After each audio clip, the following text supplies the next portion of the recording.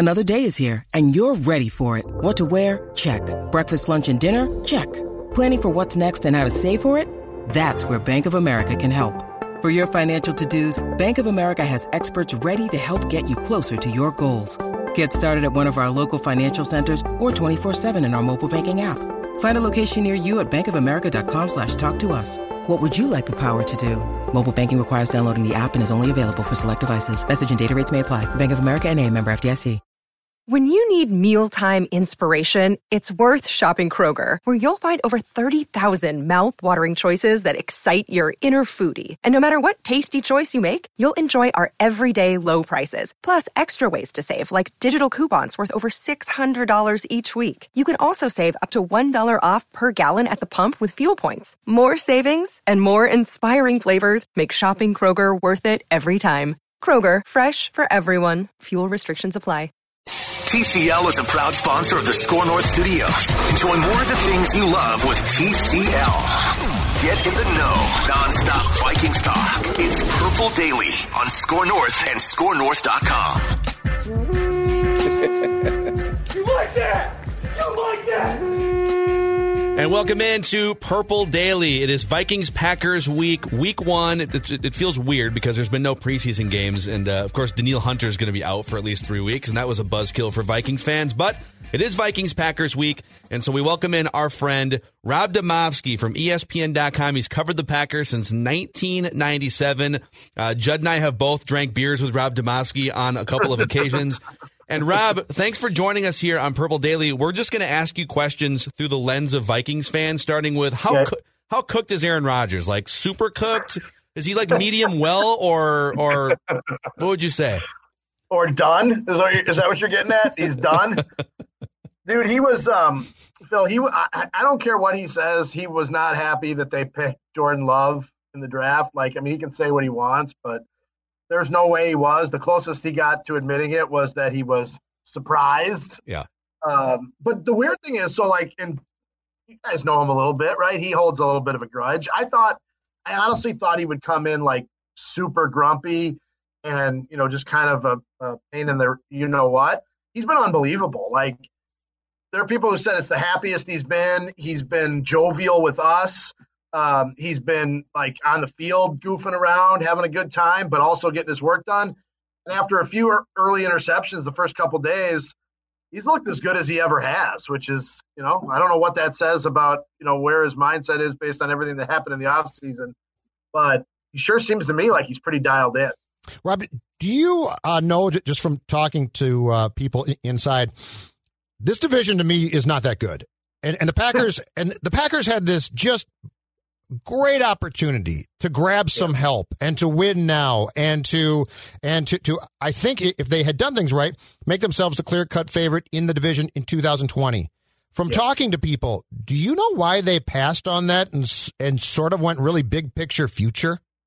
So a couple of things, Judd. One, I remember a conversation that I had with Brian Gutekunst, the general manager, at his first combine after he got the job. And one of the things I said to him was, doesn't matter what you do you realize that your legacy will be based on whether you can find the next franchise quarterback? Because Ron Wolf did it with Favre, Ted did it with Rodgers.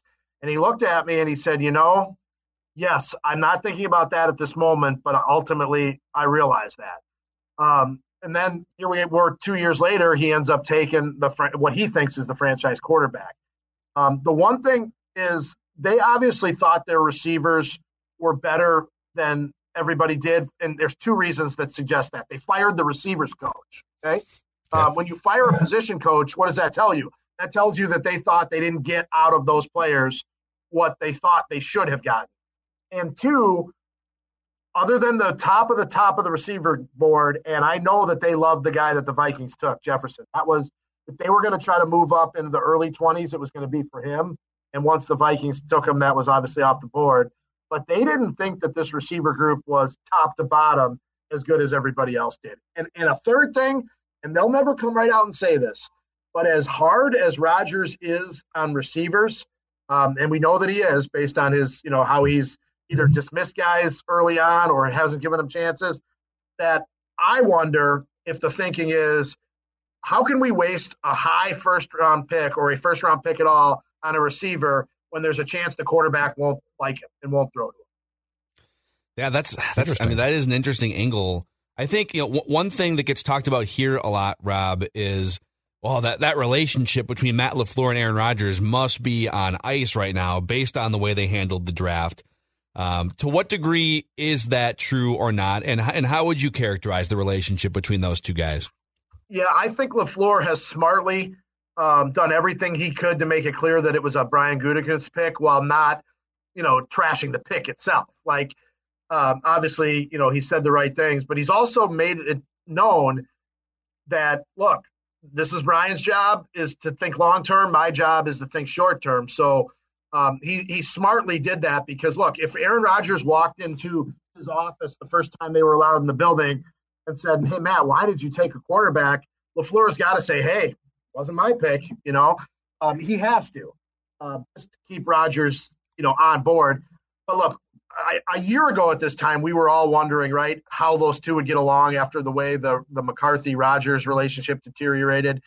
And it went better than anybody could have imagined. And look, we all know that the reason LaFleur was hired was because he's a quarterback guy. He could get Rodgers back to an MVP level, and his ties to this newfangled, offense that everybody's in love with, the Shanahan-McVay system. But what I think either underappreciated or unnoticed, even when they hired him, was how good he could be at getting the best player to buy in. And that's what Rodgers did. His buy-in was there. I mean, his leadership was as good as I've ever seen it in terms of attitude and all that. Now, did he have a great statistical season? No.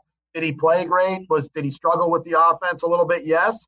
But when those guys in the locker room saw that he was bought in, and Zadarius Smith, who's this outgoing guy that they brought into the room, saw that from Rodgers, Zadarius got the defense to buy in, and it was really a harmonious locker room and a harmonious relationship between players and coaches, more so than I've seen in the last, several years around here. Does the fact that Love did not grab the backup job immediately concern people, or is that just seen as part of the maturation process in a league where getting to know a professional offense is not an easy thing, Demo?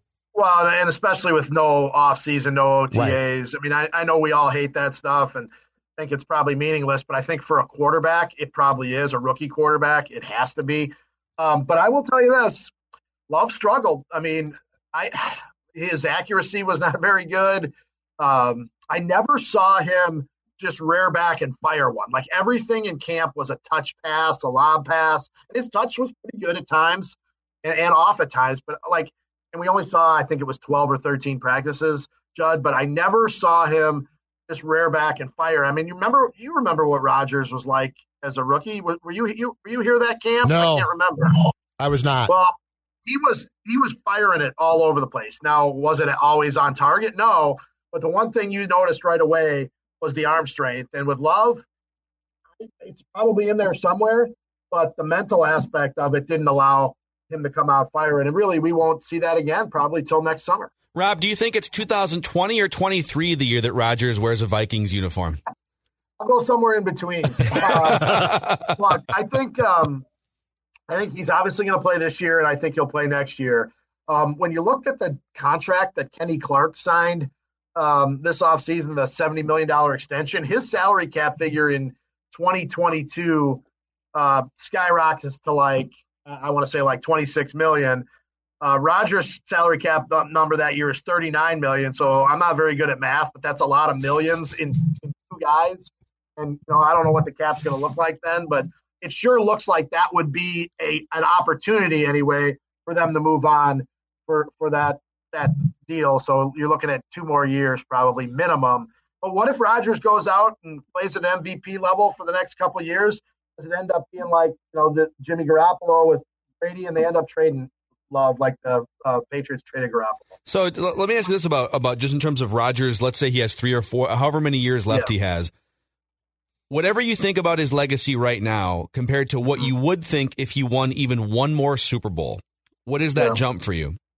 It's funny, Phil, because Favre is treated as an absolute god, right? I mean, here, you guys know that. Mm-hmm. He won the same number of Super Bowls as Rodgers has won so far. Now, he did go to a second one. I don't know if it was that they were so bad here for so long that what Favre did was, just glorified. But, Rodgers has done similar. He's won 2 MVPs. He's won 1 Super Bowl. Favre won 3 MVPs and 1 Super Bowl. For whatever reason, his legacy just doesn't seem to be as cemented as Favre's was, even after he went and played for the Jets and the Vikings. So I don't know. I have a hard time trying to figure out how you view Rodgers' success. I mean, there's the argument they didn't do enough to give him more opportunities. The flip side argument is, did he do enough for himself? Did he not get along with did he bail on McCarthy too soon? Like, did that cause things where he could have won more? So as much as people want to say it's on the organization for not giving him enough, I wonder if it's just as much on him too. Hey, Rob, as far as that portion of the story goes too, how much of this is going to be written by McCarthy's success or lack thereof in Dallas? Because it strikes me that if he goes and works with Prescott, and I think that they might be good, but if he goes to the Cowboys and has success, I think that is going to come back a little bit on the Packers and Aaron as well, as far as see what you gave up, and this guy was a good offensive mind.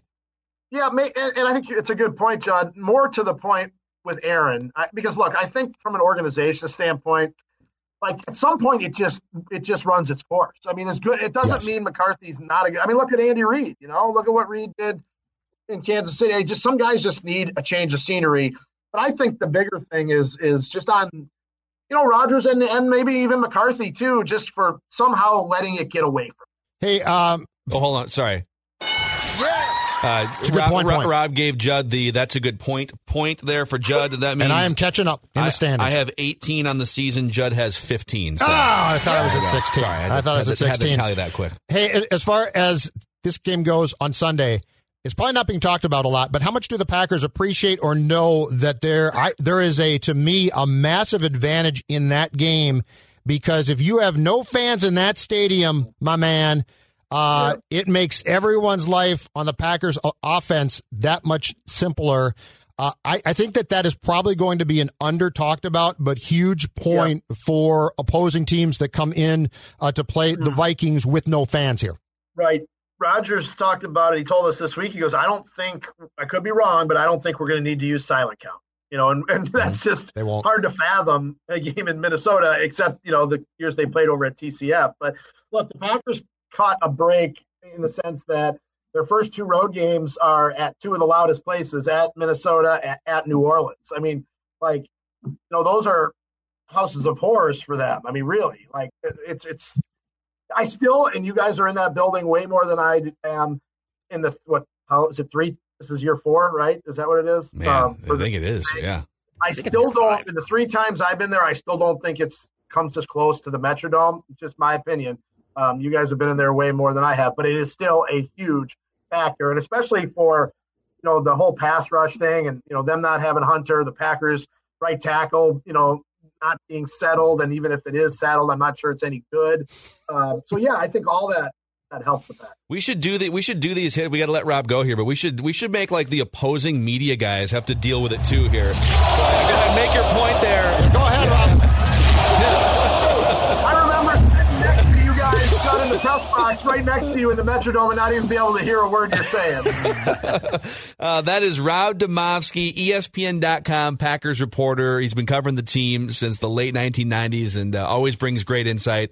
We appreciate it, and we'll probably catch up with you, right around bye week when these 2 teams fired up again, man. I can't wait, guys. We'll be seeing you. All right, and that's a wrap on this episode of Purple Daily. Thanks for hanging out with us.